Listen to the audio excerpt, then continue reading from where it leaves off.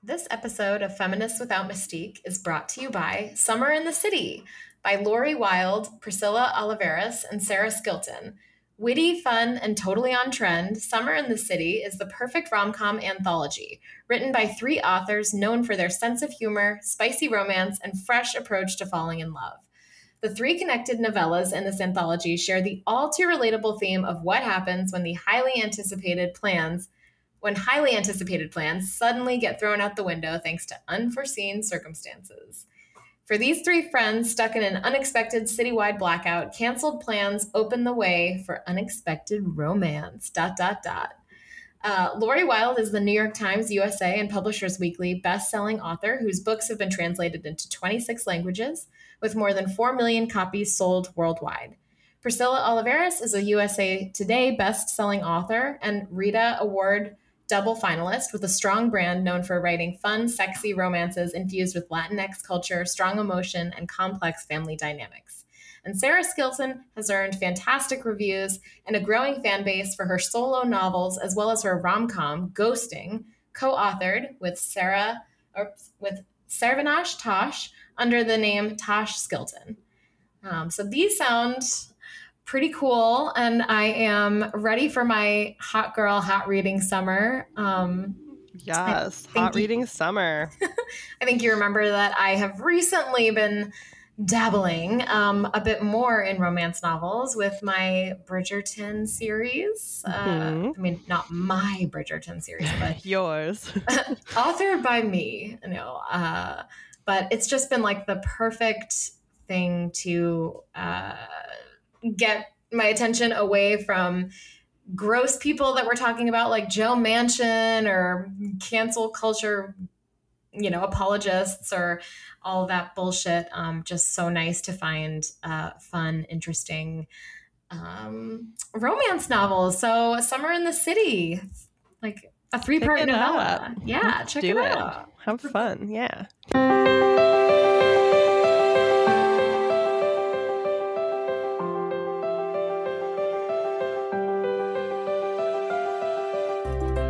Welcome to Feminists Without Mystique, a podcast where we process politics, sex, and the unrelenting fire hose of bullshit in the news through an unapologetically feminist lens. Each week, we begin by venting about the news, go deep on one important issue, call out terrible things happening below the top headlines in a segment called We See You, and then we'll end with something hopeful. And as always, a reminder, if you're enjoying us, to rate, review, subscribe, recommend us. It really helps other people find us. We always welcome feedback or communication via social media.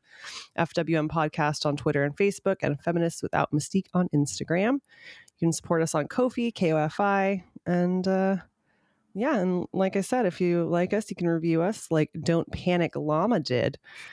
They said, listen up. These ladies are so great at supporting other ladies. They make great points about major political issues facing women today and discuss major issues of the day. Great job, ladies. So we're great ladies is what I took from that. Thanks, Don't Panic Llama. Like the name too, I like the idea of a calm llama. No llama drama. No llama drama. Love it, love it, love it. Yeah, I guess we're just gonna, at the top, what are we gonna discuss? It's early in the morning. Plenty of things have been going on. We're gonna dive into more like political stuff next week. Yeah, next week, if you, we're gonna basically focus on, the title could and might be titled Fuck You, Joe Manchin, or Why We Should Abolish the Filibuster if I'm feeling more generous. But let us know if you have any questions, comments on the filibuster reform, for the People Act, Joe Manchin, Kirsten Sinema, anything that's kind of like in that clusterfuck, because we'll get into it. I know I've had a couple of We See Yous that circle around Joe Manchin, and frankly, it was really hard not to generate a We See You on him after his fucking editorial this past weekend about it. So, yeah, let us know. That'll be next week.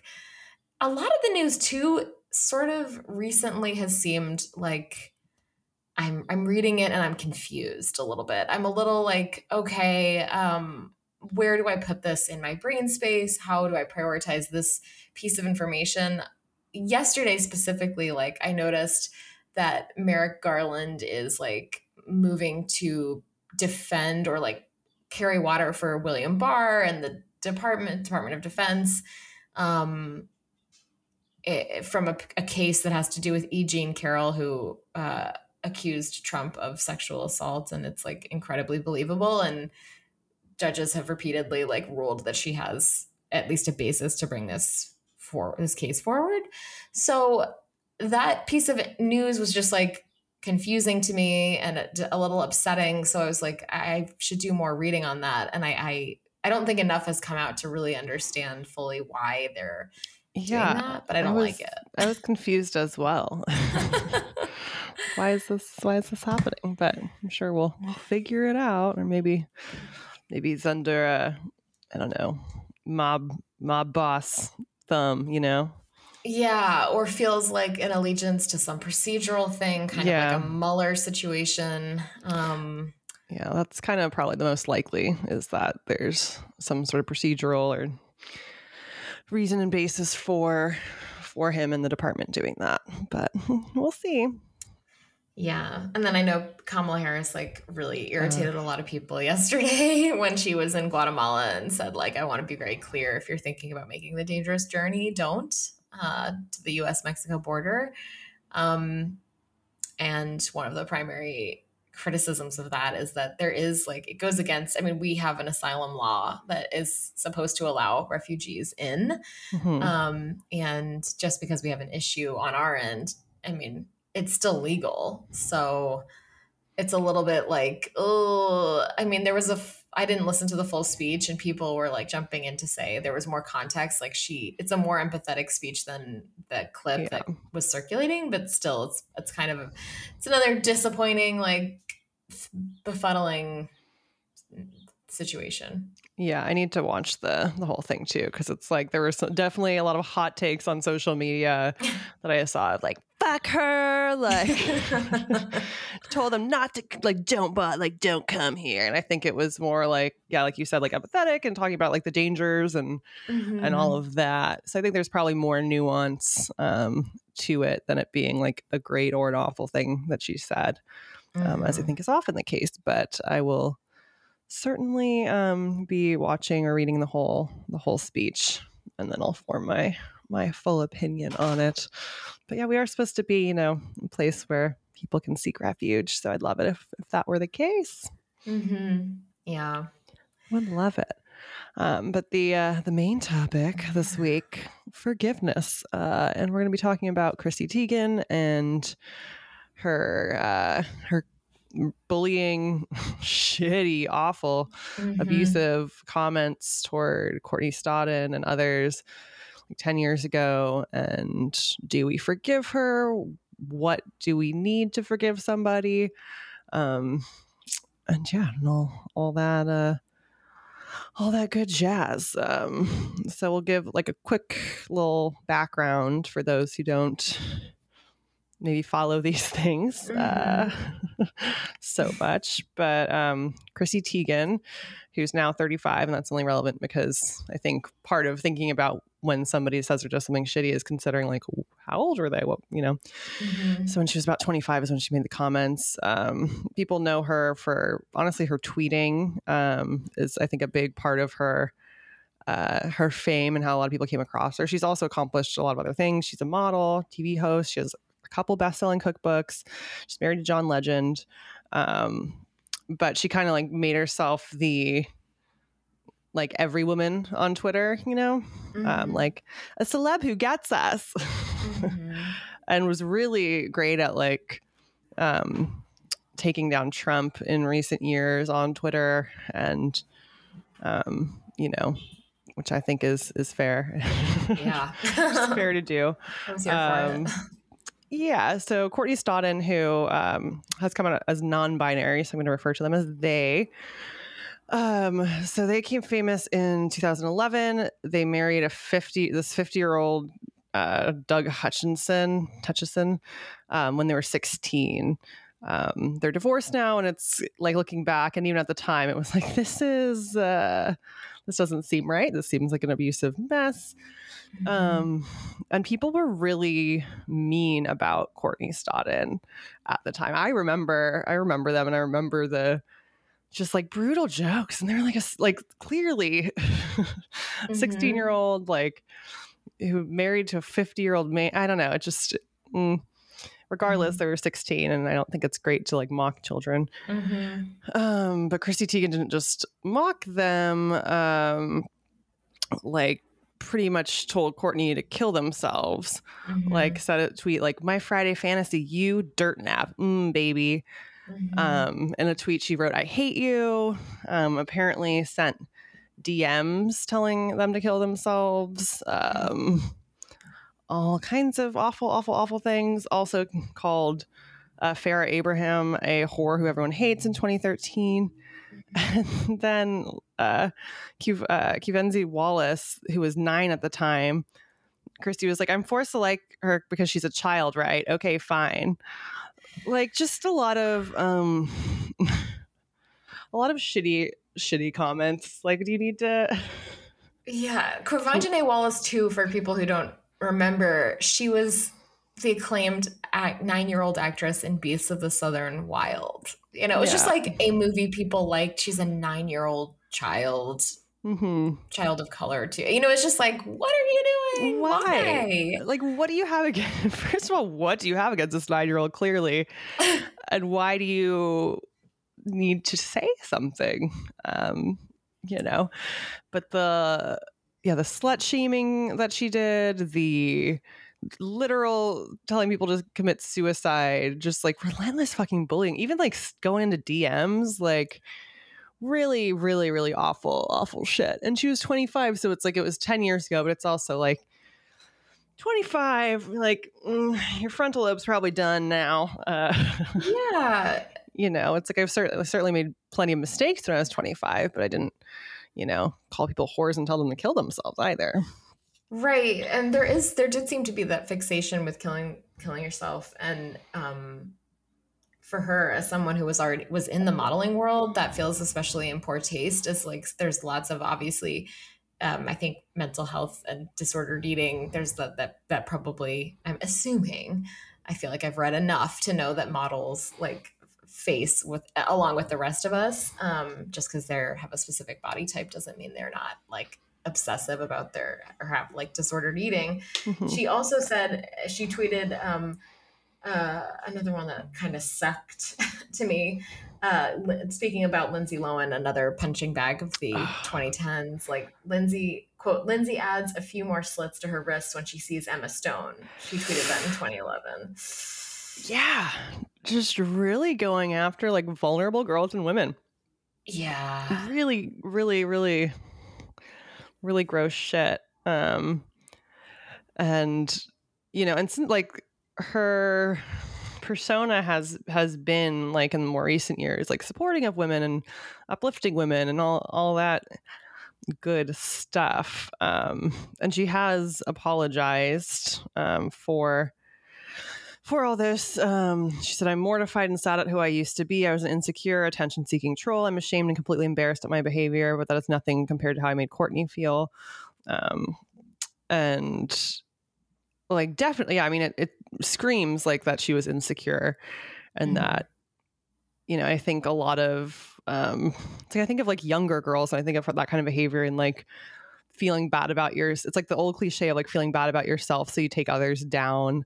And I think it's important to think about the time, not to excuse her, but just to like think about how fucking vicious people were, like Perez Hilton, everyone. It was so popular and fun to relentlessly ridicule these girls and women. Like Britney Spears, like it was just the thing to do, to come after like any like these like femme women who didn't fit, like who people decided weren't like cool girls. They were, you know, they were silly or they were stupid or they were whores, and it was just the thing. And it's like, I don't know if she felt like she had to come after them or she'd be to show she's not like that. I mean, there's no excuse for it, but I do think we need to look at how fucking acceptable that was at the time. Still wrong and fucked up and evil and made people feel horribly about themselves. And I remember like seeing and hearing these things and thinking, I mean, not the Chrissy Teigen stuff specifically, but thinking it was really mean, you know? It was, right. It's really mean. She was, you know, I didn't really think about Chrissy Teigen in the context of another unattainable like hashtag goal for women, you know, from the last 20 years, which is like the cool girl, like the girl who can have like endless pizzas and beers and be a model, and she likes anal and she's burping and enjoying sports, but also like so sexy and like can play video game. You know, there's just like this like other like kind of unattainable for women, and also like you just live your life. Like no one should have to feel like we need to fit that either. But apparently a lot of people thought of Chrissy Teigen that way, because it was like, especially because she likes to tweet about food. She has cookbooks now, but before she just really enjoyed cooking. She says she enjoys eating. And for some reason, especially in America, we love a hot girl who loves to eat and like doesn't show it on her body. And so that's kind of like something that Chrissy Teigen, like, you know, she helped. That's part of her persona that was cultivated, and it seemed relatively authentic. It's like, you know, seems kind of cliche, but it for her, she has her Cravings book, and I forget the other one. But yeah, so she's sort of seems like someone who rode a wave in a moment where she could benefit. And I don't know, necessarily think it's like an explicit thing, kind of like when we talked about Justin Timberlake and his like casual kind of like hands-off approach to just allowing himself to benefit from all the rampant misogyny against Janet Jackson and Britney Spears. Chrissy Teigen, it seems, was able to also benefit from knowing exactly who was acceptable to, you know, punch at and bully. I think bullying is accurate. I call it bullying. Yeah, it's bullying. So who is okay to bully in the context of 10 years ago? And meanwhile, effectively positioning herself as like an internet darling, but that just has its double edge because things have changed. Yeah. And it's like, there's still plenty of circles that love to, we haven't fixed the problem. There are plenty of people in circles who love to mock women everywhere all the time. But if someone came out and told like Courtney Stodden or anyone like to kill themselves, the overall reaction would be like, or at least the most visible reaction would be like, "That don't do that." Yeah. Like, whereas back then it was like, haha, yeah, they shouldn't kill themselves because I decided that they're stupid, you know? And right. It's like Chrissy Teigen was the epitome of like, I'm not like other girls. Like, what's wrong with other girls? Right. Prove that, like tearing other girls down. And yeah, the idea that like to have a woman with like a very slender frame who loves eating because it's like, it's annoying when women diet, but like, y'all need to let women fucking live. So we have Chrissy Teigen. We have her saying really, really, really terrible bullying, awful things that really fucked with people and really hurt people. We have her seemingly sincerely apologizing and kind of speaking to her own issues at the time and that kind of being the cause of it. We haven't seen in recent years, at least I haven't seen her coming after anyone besides for like Trump and whatnot, which I think is a fair target because he's a grown man who has made decisions that very, very clearly hurt a lot of people. So it's different to criticize them versus just calling a 16-year-old a whore who should kill themselves, you know, like different things. different things. He's also he was the president. There's certain specific public figures who I think are like open themselves up, not just legally, but like in a understanding of like what is fair game in the public sphere. Yeah. He's one of those people. Yeah. He also loved to bully people online. So yeah. Not that two wrongs make a right, but I think there are certain public figures that you can criticize. For the most part, I think name calling is not the thing to do. I think Trump is a unique exception to that. Even Trump, if someone said kill yourself, I'd be like, just do better. You know, yeah, like, don't do that. Yeah. I don't like body shaming because it's like with those things, then other people could be like, well, then should I, or should, because I have this in common with, Mm-hmm. So I don't think you should be like mocking someone's looks or telling anyone to kill themselves. But I do think coming after someone's character when they have very, very poor characters is fair. When they're president and you're coming after their decisions, is fair. But yeah, calling teenagers sluts and whores who should kill themselves is like not ever a thing to do. Particularly when you think about like what Courtney Stodden was going through at the time. It's just like, oh, Chrissy. Yeah. Makes me a little sick to think about. Which brings us to the question of forgiveness. Mm-hmm. I think we both agree you could make a spreadsheet of like different parameters, like when did it happen? How sincere on a scale of 1 to 10 was their apology? What have their actions since then? Mm-hmm. But it is very, I think, case to case. I don't think there's an algorithm, but I do think that there are things to consider when deciding whether or not someone you personally think they are to be forgived for the crimes of their past. Mm-hmm. Because I do think it is important to allow people forgiveness when they've deserved it or when they earn it, because who among us has not done or said awful shit? And especially when it comes from a place of like your own pain and insecurity, it does not make it right at all. But it's different than just being like a sociopath. It's like, it's a cliche, but it's like hurt people do hurt people. Mm-hmm. And it's like a vicious cycle. And especially, I don't know. But I think 25, I think age is something to consider, but I think it's not a get out of jail free card either, Yeah. And I think 25, I don't have a ton of, it's not 40, but I don't have a ton of sympathy for like age in and of itself there. Mm-hmm. I feel like you should know better than to tell people to kill themselves publicly when you're 25 years old. Personally,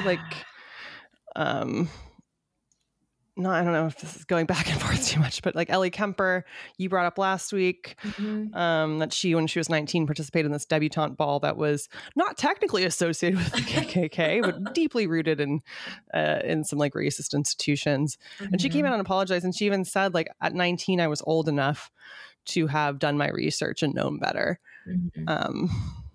And so I thought that was a good way of like owning that piece of it.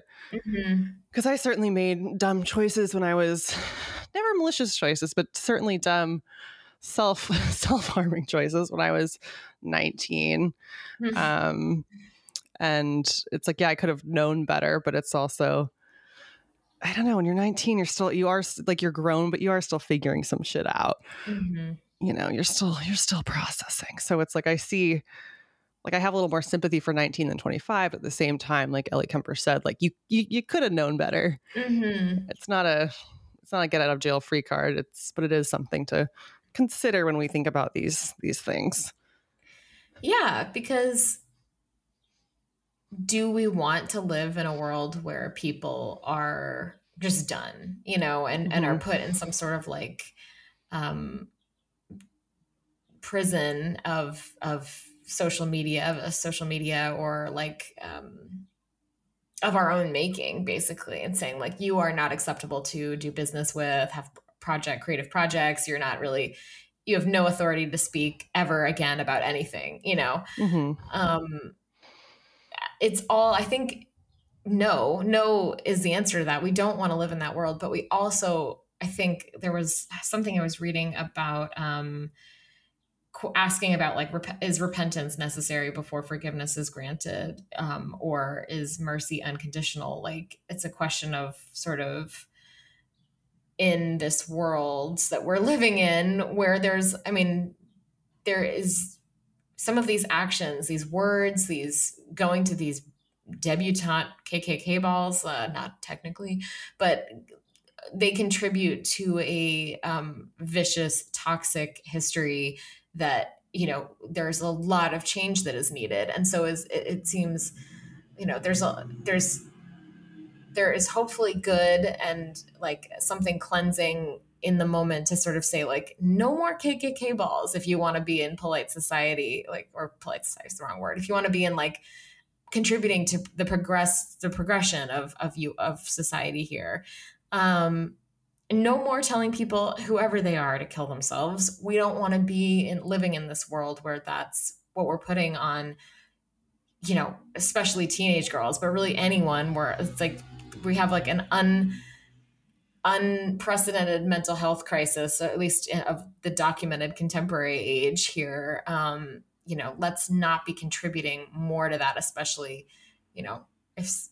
So there's that element, but then when there is, when there's a good apology, one that seems all encompassing, if you take into account, like you said, people's actions, is there room to grow? And how does that manifest on the internet too? Like, there's always going to be trolls or people who think they're well-meaning and like holding everyone to account, that kind of accountability police, who will never let it go, or who will always find a way to tear that person down.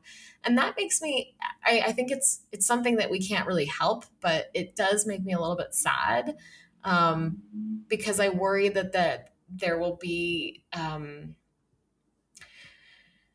just opportunities for exclusion of these people in ways that is just not helpful for growth. And the people who are doing the tearing down are probably more likely people who don't have anything really going on, haven't contributed to anything positive. There's definitely a history in the last couple of years, recent history, of conservative outlets finding things about left-leaning people and leaking them or releasing them. Now, I don't think that necessarily makes it, that doesn't, they did what they did, and if it comes out, it comes out, and it doesn't really matter to me that it was found or uncovered or unearthed by a conservative outlet. But I do think there's a weaponization of cancel culture that's coming from conservatives that we should take seriously, because that we don't want to be eating ourselves from the inside out. We can be better. We can approach the weaponization of cancel culture in a nuanced way. And we can take each person's transgressions and try to be empathetic, like you said, think about a lot of things that come into play. Yeah, exactly. And with Chrissy Teigen, it felt like there were a lot of people that were like gleeful that this came out, because I think you can only be, it's kind of like Jennifer Lawrence, like you can only be in the cool girl spotlight for so long before people decide like, oh, I'm over her now. And I think with Chrissy Teigen being like outspoken, and often funny and, like beautiful and all these things, people started to get like, oh, this confident, like, I don't like that. I don't like this. And they were just waiting for a reason. And the thing is, her actions on their own stand alone as something to be incredibly critical of.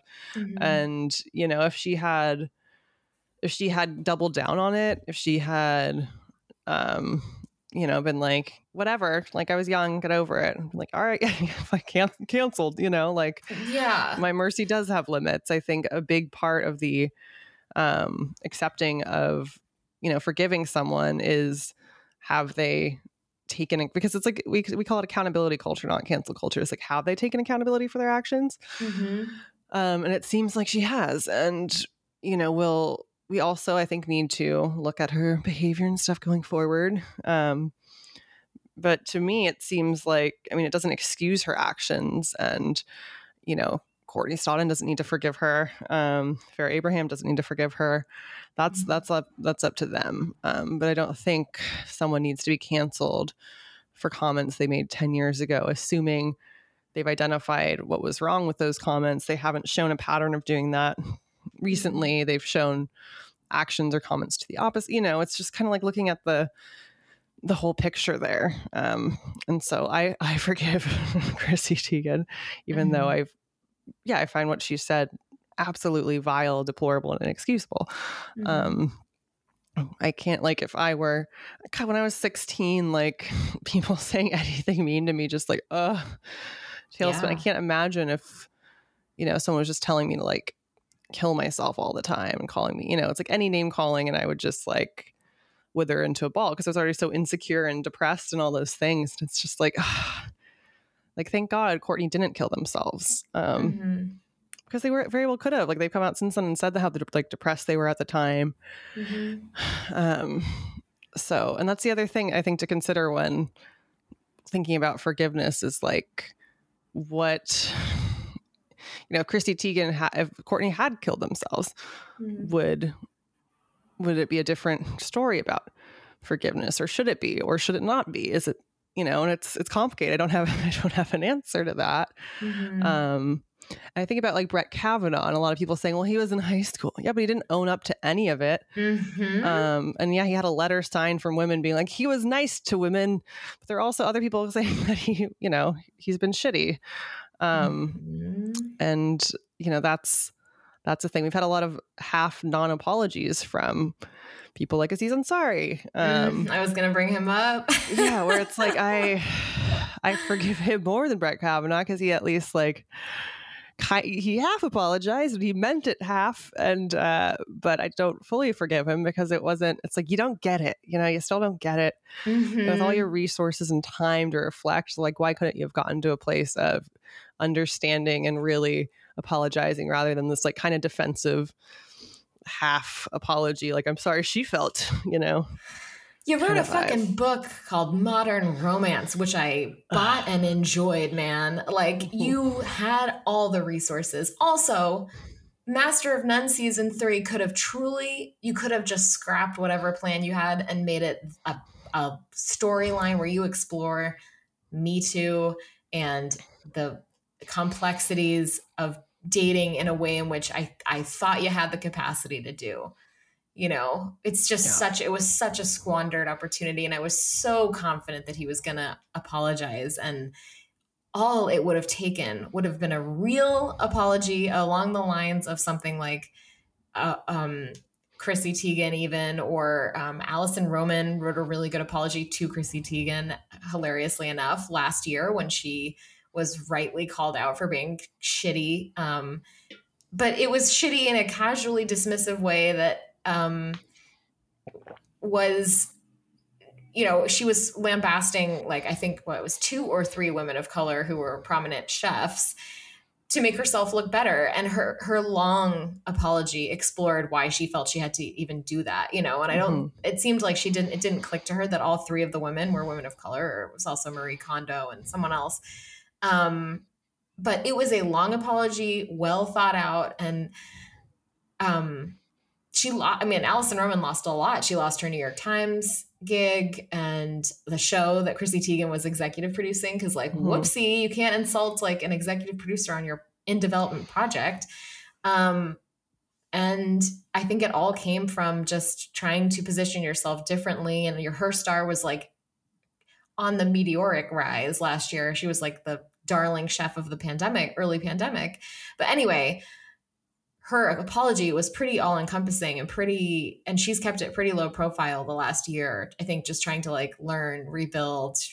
And I expected that from someone like Aziz Ansari. And so, but I think we can trace, like, Aziz Ansari, Brett Kavanaugh to this broader umbrella under Trumpism of people realizing the way to successfully move forward in business and in politics and in celebrity culture is actually not to admit wrongdoing. Wrongdoing, or admission of wrongdoing, makes you susceptible to consequences.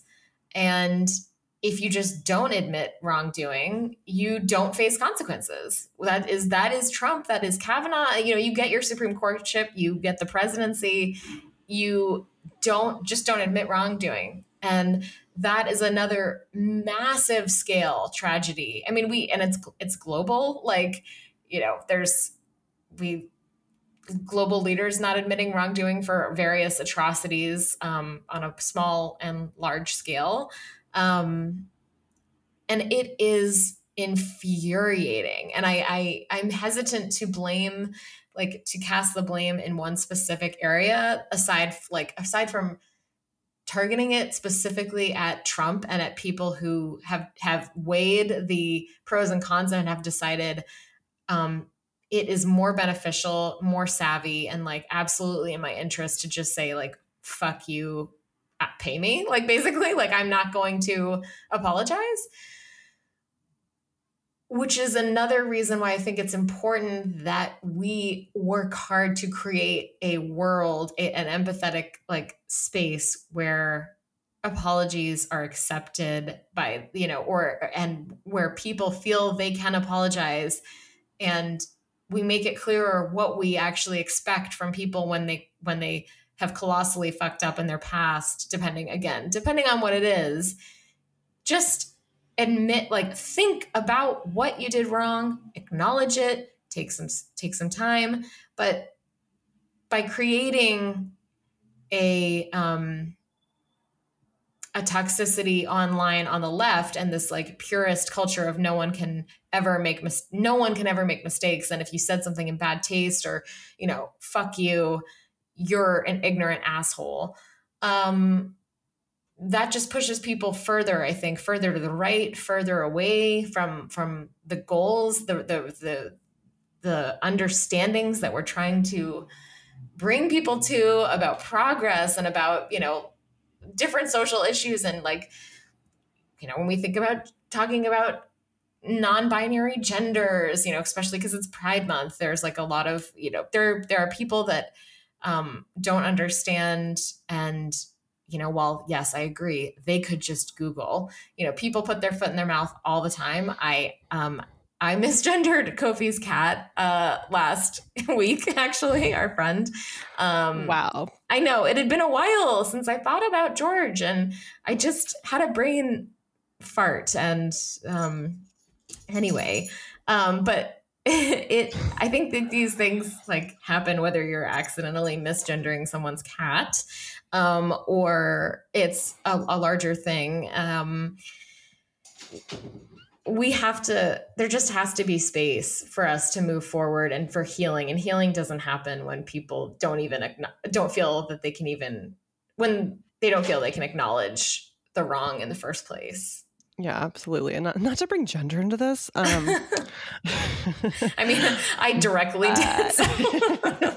But I do think, with Brett Kavanaugh, Aziz Ansari, Louis C.K., all these, I think we are, we've made progress, but I think we're a lot more willing to accept a flawed man than a flawed woman. I think we're a lot more quick to, find a woman's flaw or mistake and that, all right, she's done. That's who she is now. There's no room for nuance. And I think in recent years, we've had more nuanced, three-dimensional, women characters and things like that show oh, you can, be a three-dimensional person who makes mistakes sometime and also, be likable or have, redeeming qualities. But I still think in general, it's men have the freedom to be complicated, whereas women tend to be judged by their perceived worst quality or worst decision. So I just wanted to throw that out there because I think that's a thing. I do. Yeah. It's a woman says or does one shitty thing. It's she's a bitch or she's awful. Whereas a man, it's well, he's under a lot of stress. He's usually, he's under a lot of stress, a lot of pressure. Boys will be boys. He was young, we just don't allow the same things. Men and boys have a lot more room for error. And even though we are holding them accountable more so for certain things, it's you can't overnight completely change a culture. and the ways that we have internalized all of these things and all the shows and the movies and the books we grew up on, where white man was the protagonist, was the person who had that we saw having nuance. And like I said, I think it's getting better in terms of representation for women, for people of color, for people who are trans or non-binary or queer. But I think we still have a long way to go. And I think we all individually should think when these things happen. And when I say these things, I mean when public figures say or do shitty things, considering the whole picture and the whole person, and perhaps what biases we might have when we're thinking about it. Yeah, absolutely. It's a lot of important conversations we're having, a lot of important reckonings, but a lot of the questions that we're reckoning with, and a lot of the ways that the social tides, like what is socially acceptable, have been really dramatic in just our adult lives. So it's more than in past sort of decades looking at change. So keeping that in mind too, it's just like let's embrace the social wave of change while not like letting people drown in the wave, Absolutely. And it's like, and we all, if you're a human being, you have biases. We all have biases. I have biases. Maria has biases. I do. We all do. But the thing is, like, studies have shown they are malleable. We can change our biases. So, we could all be better, and try and see people as the three-dimensional people they are. And that being said, there are some people who are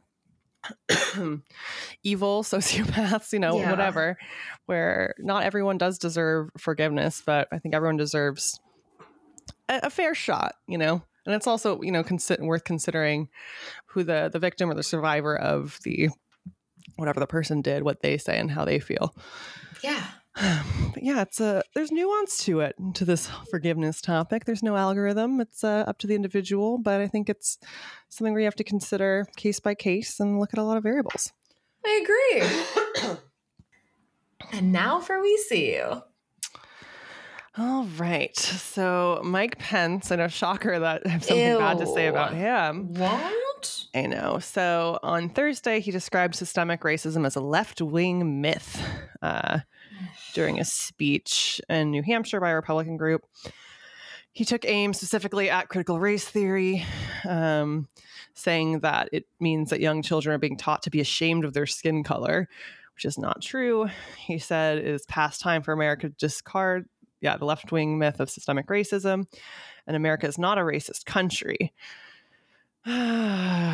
He went beyond coming after critical race theory and was talking about, the idea of defunding the law enforcement agencies. And he said that Black lives are not endangered by police. They're saved by police. Okay. Oh my God.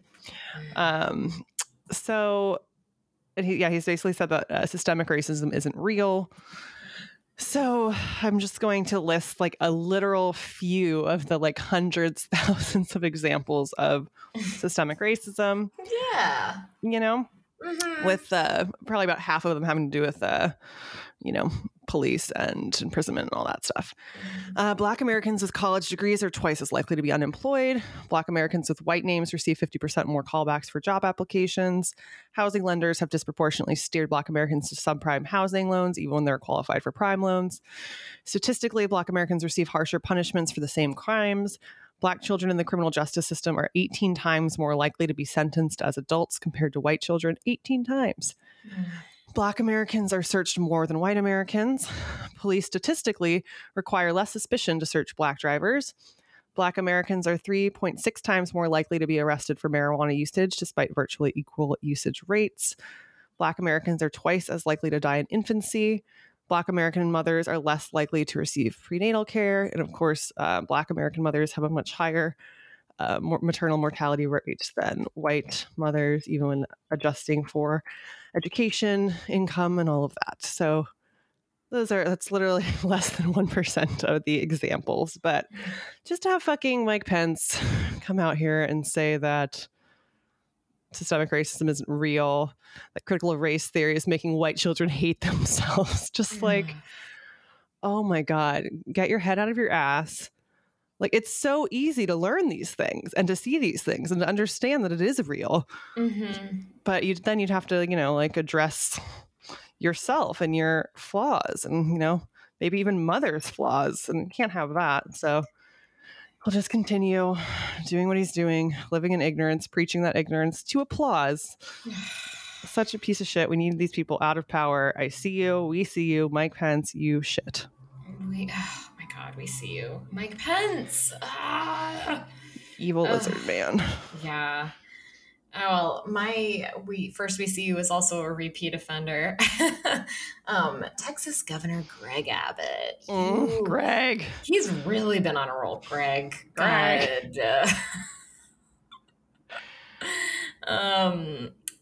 Really been on a roll recently with his like near total abortion ban at 6 weeks, wanting to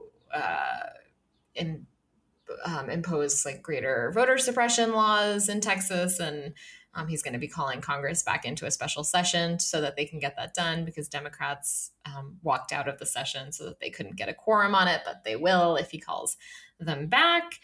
Anyway, he signed a law, I believe it was just yesterday or the day before, establishing the 1836 Project, a project that seeks to raise awareness about key events in the state's history.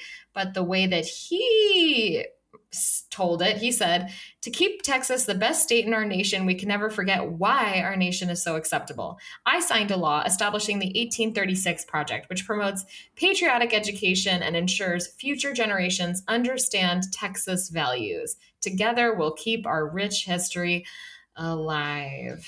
1836. Yes, the period in pre-Civil War, antebellum South. This is I know that the thing is, I know that he's doing this to trigger the libs, but like, consider me a triggered lib in this moment, because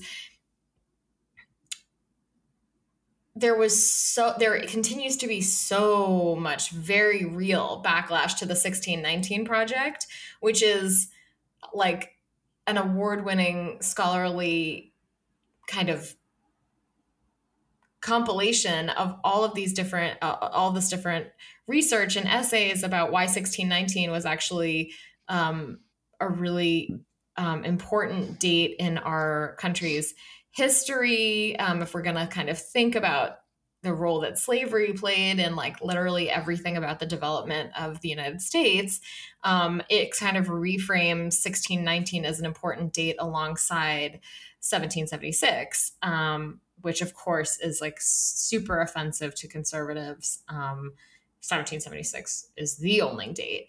But to try to, and 1836 was the year Texas was technically, I think, became a state and was separate from Mexico. So it's a significant date in Texas history. Like, that's why it's 1836 specifically.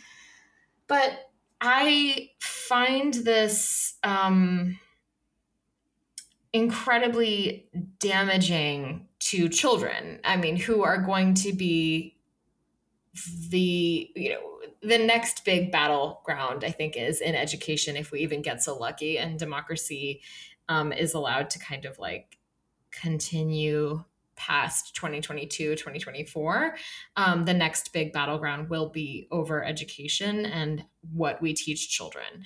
And Tom Hanks also had a great op-ed in last week when he talked about the Tulsa massacre. That. We love Tom Hanks. We do. It was like full of learning and self-reflection, like about how unacceptable it is that we never learned about this like massive, the Tulsa massacre.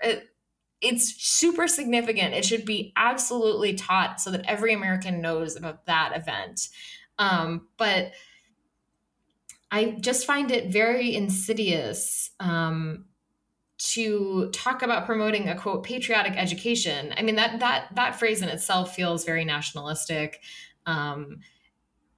It's the type of language that breeds autocracy in the long run, because it's not really about truth, it's about patriotism. And a lot of the time, those two things are in direct conflict. And then we're talking about Texas values. Are we really wanting to like get 1836 and say like that is the root of all Texas values when we, I don't know Texas history incredibly well, but it's like we took land from Mexico. A lot of people would say, it's not just like Texas just was born out of nowhere.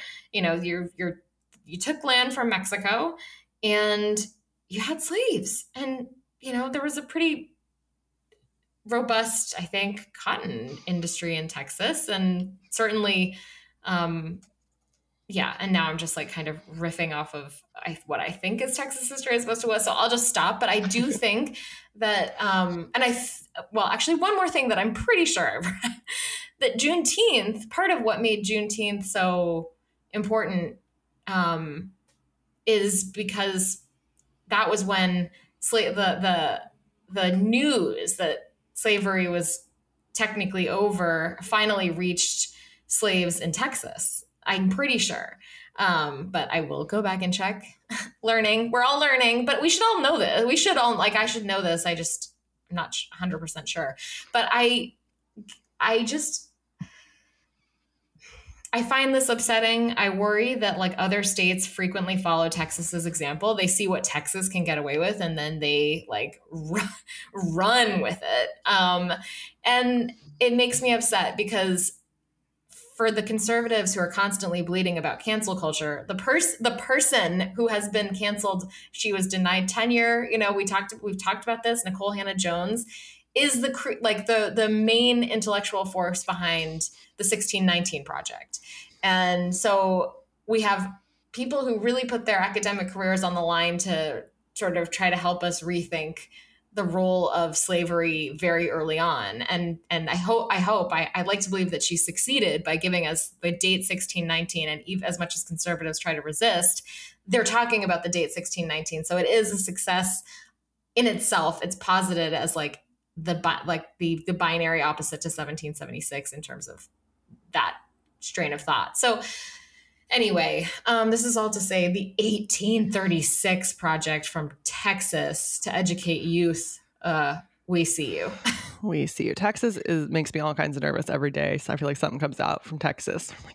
Now we're going to legalize. Like what? Oh yeah. What? Like background check, no background checks. You can just get a gun at 18 no matter carry, what. No rules. It's going to go great, Texas. Yeah. All righty. So Fisher-Price, apparently their executives, obviously Fisher-Price is a toy manufacturer under, I believe, Mattel, ignored safety warnings about their rock and play sleeper, even after infants began to roll over and die in the now recalled product. So there's an investigation by the House Committee on Oversight and Reform, and they're saying that Fisher-Price did not adequately vet the sleeper for safety before they put it on the market in 2009. And then not only did they not properly vet it, they mishandled criticism of the rock and play before they finally recalled it after more than 50 babies had died. There were a lot of things that they did wrong there. So the company's internal safety committee raised alarms about the dangers as early as 2008. Fisher-Price only consulted one doctor before bringing it to market, which is not the norm to do. And the doctor that they consulted was not a pediatrician and was later accused by the Texas Medical Board of practicing without a license. Mm-hmm. So they found like the shadiest doctor to be like, yeah, this is safe. Let's do this. Fisher-Price knew of 14 infant deaths as of February 2018, which was still more than a year before it recalled the almost 5 million units that had been sold.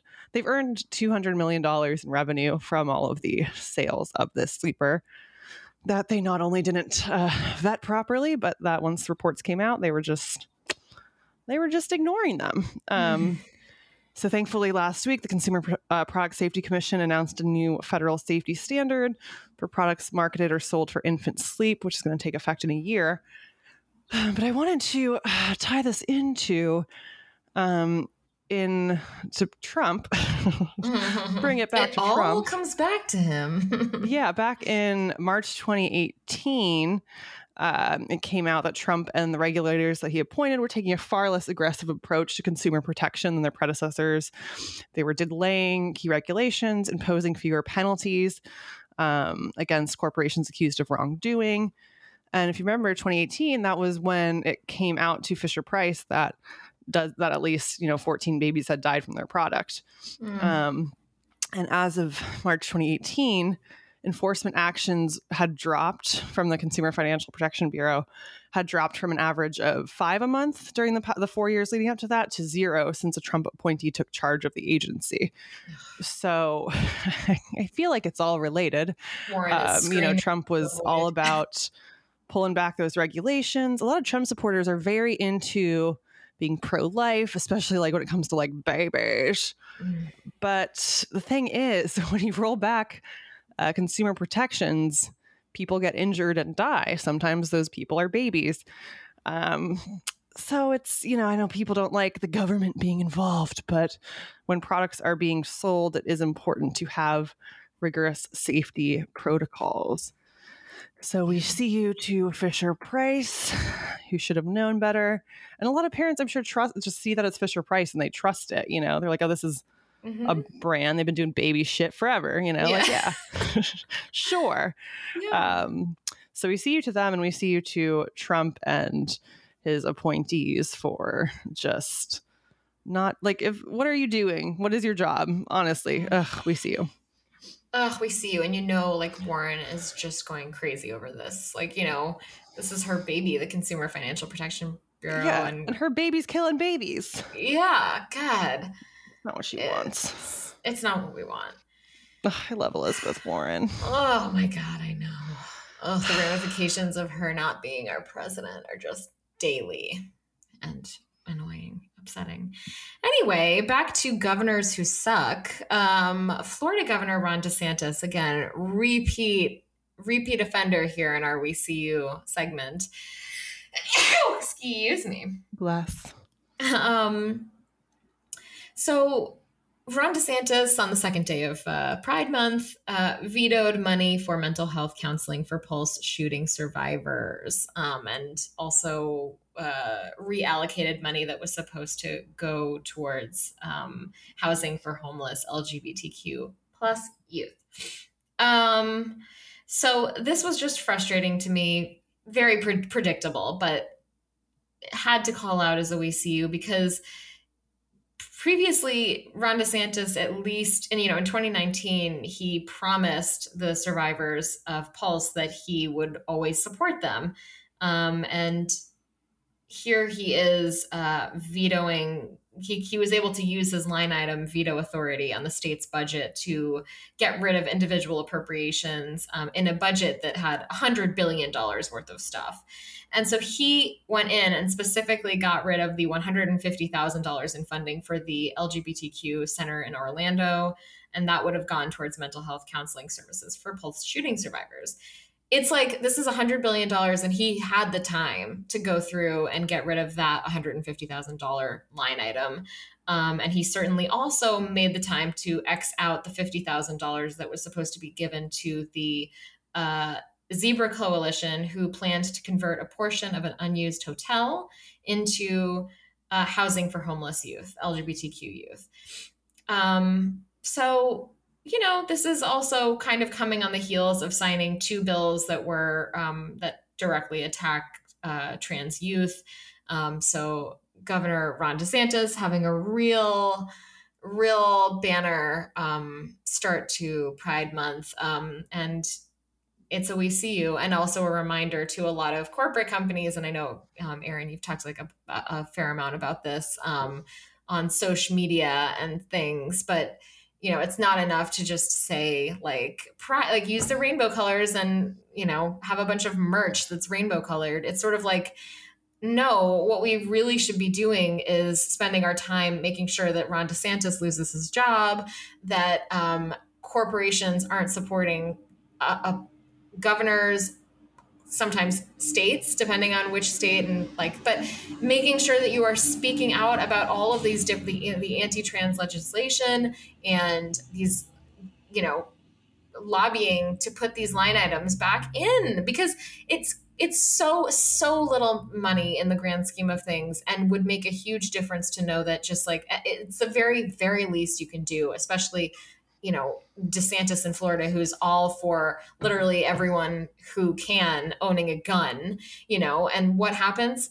Things like the Pulse nightclub shooting. So it's the very, very least he could do is that small allocation for mental health services, and an even smaller allocation for to help homeless youth. So Ron DeSantis, as usual, we see you. Ugh, we see you. What a shit. Mm-hmm. All right. Speaking of shitty. So a retired Army Lieutenant Colonel Bernard Kempter was giving a speech at a Memorial Day ceremony in Ohio. And in his speech, he started talking about the role that freed Black enslaved people played in, basically the origins of Memorial Day, honoring people, formerly enslaved people who had died fighting in the Civil War. And when he started talking about this, relevant history, his microphone cut off. He tapped it, was yelling for assistance, just wasn't working. And so he assumed it was a technical glitch. And he said he just used his Army voice and just kind of shouted it. And then once he was done discussing the history as it related to, African Americans, formerly enslaved people, the audio came back on, which is what a coincidence, right? No, apparently the event organizers admitted that they had deliberately turned off the audio because the discussion of Black history was not relevant to their program for the day. Whoa. He did not receive any writing prompts. He wasn't told that any topics were off limits. And so he wanted to use this year's speech as an educational opportunity to discuss the holiday's history, which I think is a great thing to do.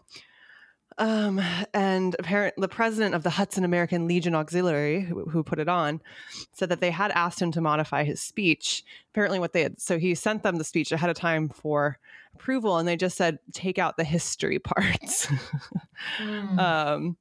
And he saw that and was just like, well, they weren't, I don't know what they're talking. I'm just going to say my speech, but they just didn't want the history about the contributions of Black Americans, because apparently that's not who they wanted to celebrate on Memorial Day.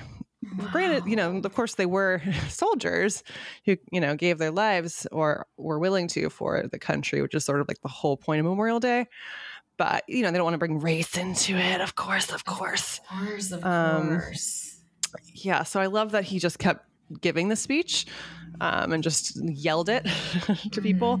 And apparently he said after the speech, a lot of people came up to him and said that they appreciated it and it was moving and all that. But the two event organizers are saying that one of them turned it down, but neither of them will say who did it. And they're refusing to comment further. And yeah, his audio was turned down for a full 2 minutes. Wow. And he just kept going through it. So we see you, a big hearty we see you to those event organizers at Hudson American Legion Auxiliary in Ohio. I mean, censoring just the discussion of his true history and the contributions of formerly enslaved Black people to this country and during that war was just, I mean, it's not even subtle racism. It's unbelievable. How is that not relevant to a Memorial Day speech? It is so relevant. Just the history of Memorial Day. It's just, God, it's so blatant. And the fucking audacity to cut the fucking audio. Wow, y'all, you're really, really shitty people. Yeah. So we see you to those motherfuckers. It's disgusting. And yeah, we see you. Gross. We see you. To quote Oprah, were you silent or were you silenced? Exactly. That's awful. My last we see you, I know I've said this before, kind of along the, like when it came up with Demi Lovato, just like shitting all over just people having different dietary options to fit their lifestyles. And this one is like another, it's kind of a more abstract. It's a we see you to what seems to be very easy fodder on Twitter. Oops, hang on one second.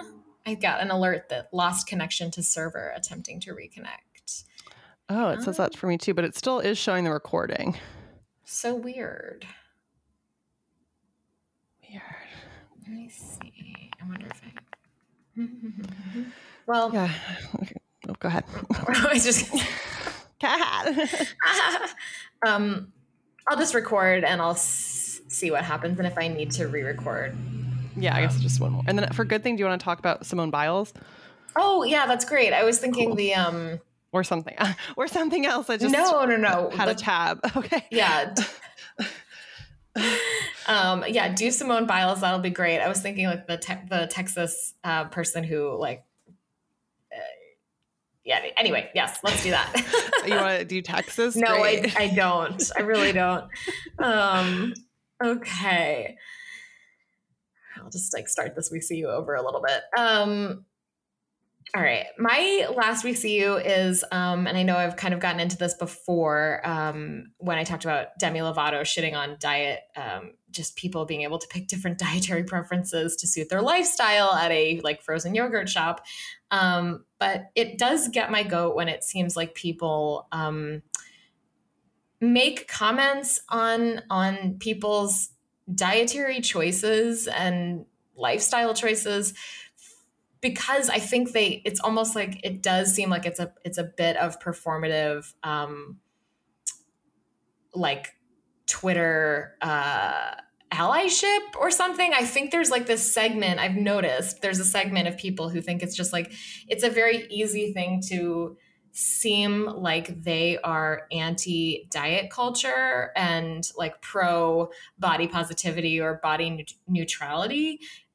But it's just to get a ton of likes, and it just shits on perfectly valid ways of trying to maintain weight maintenance or weight loss.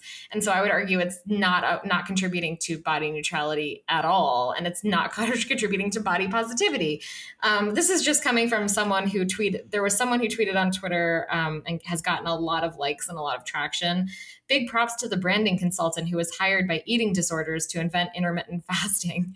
And I just kind of was like, okay, you know what?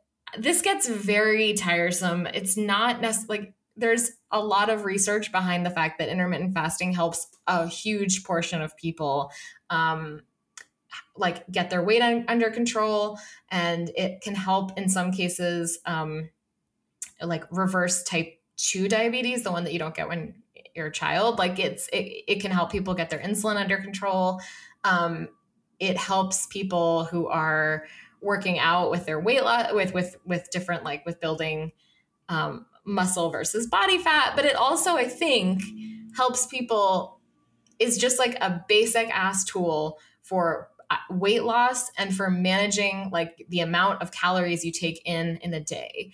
Like, not that you are starving yourself, you're getting like the amount of calories that you want to have, that you should have, that's healthy. But I think I think a lot of people struggle with, like, I don't know. I wake up at 6 and I go to bed at 11 p.m. and I want to eat, like, and it's hard to fit like the right amount of calories. So if you have the right amount, but you've just structured it into a window, that structure works really well for a lot of people to say, actually, I'm going to have that amount of calories, but it's going to be within like 11 a.m. to 7 p.m. And that's not an eating disorder. And I know I'm kind of like wading into something that's, I think, pretty fraught. So it kind of scares me to talk about dieting and weight loss, but it's just something that it's important to me because as someone who is frequently trying to figure out how to be in weight maintenance mode or weight loss, or how do I feel better with my body? And I'm trying to find like healthy, non-destructive ways to do these things. And from a lot of just like layperson research, it seems like intermittent fasting is something that works. It's worked for me, like when I do it. It's really helped to just frame like, okay, maybe I just try to start eating around 10 and stop eating around 5. And it doesn't, I'm not, you know, it is not an eating disorder. It just isn't. So it's just frustrating to me. It feels like a lot of people have found certain diets, certain lifestyle choices, like, and they just shit on them, you know? And it's kind of like, it's an easy one. It feels like, you know, it's an easy punching bag that maybe in 10 years, I hope we'll look back and be like, that was stupid. And people felt like they could get easy points on social media for shitting all over specific diets. And really now, 10 years in the future, you know, we've decided it's really not appropriate to be like shitting on things that work for some people that are not destructive, but you know, anyway. So this is just like a we see you to all the people on social media who feel like it's a really easy and acceptable target to shit on specific diets or lifestyles that, you know, it's a hard world, man. People are trying to lose some pandemic weight, and it doesn't help to have people on social media who they are following or respect just relentlessly shit on any possible choice that they could make to make healthier changes in an easier way for them. So just chill the fuck out. We see you. And now for a good thing. Yeah. Simone Biles, Queen of the Universe, has done it again. As of Sunday, she became the first woman to win 7 U.S. all-around titles at the U.S. Gymnastics Championships in Fort Worth. She, either since 2013 or 2014, I think since 2013, she's only taken first place in everything she's done. I know, and she has a quote from a few years ago where she says, like, I'm not the next Michael Phelps, I'm the Simone Biles. And it's just like, yes. And she just like recently did a gymnastics move. Sorry, I don't know the official terminology, but that like hadn't been done by a woman before. And she's just like raising the bar, raising the balance beam. And it's just wonderful to see her thrive and excel. And she's so impressive and just such, where's she going to go? You know, the sky's not the limit. Space is the limit. Yeah. She's already in the air most of the time. She's in the air, you know, like Jeff Bezos needs a rocket to get up there, but she can just fucking do a little flip, you know? Yeah. So she's great. Love to see it. Love to see her succeeding and showing the world what she's capable of. And yeah, so way to go, Simone Biles. We are always cheering for you. Yeah. Aww. Yay. Love it. Love it. Well, I think that's all for us today. Feminists Without Mystique is part of the Frolic Podcast Network. To find more podcasts you might enjoy, including romance podcasts and the